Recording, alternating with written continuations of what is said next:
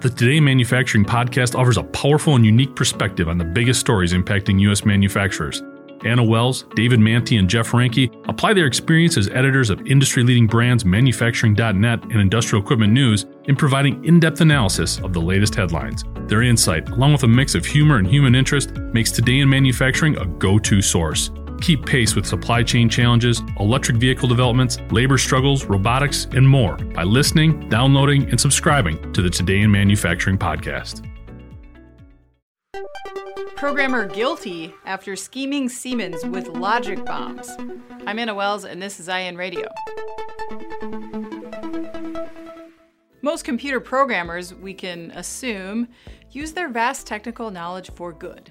And let me just say, whoever created the document recovery feature in Microsoft Word, thank you from all of us who can't be bothered to click save even in a thunderstorm. But despite all the life and work-saving computer programmers out there, there are, of course, a few bad apples. And sometimes their nefarious deeds are so clever, you almost want them to get away with it. Almost. This next story involves a programmer, David Tinley, who was doing contract work for the industrial giant Siemens.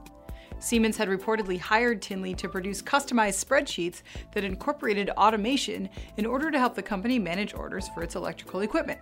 But what Siemens didn't know, at least not right away, was that Tinley was inserting what are called logic bombs into the spreadsheets in the way of malicious code that would disrupt the way they worked after a certain amount of time. The U.S. Attorney's Office of the Western District of Pennsylvania, who is prosecuting the case on behalf of the government, said Tinley orchestrated the malfunctions so Siemens would have to bring him back in to fix them.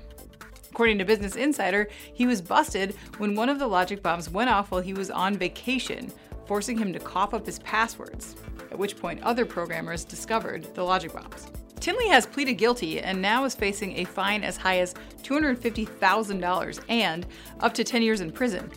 But he says he really wasn't intending to make Siemens become dependent on his work so he could keep getting paid.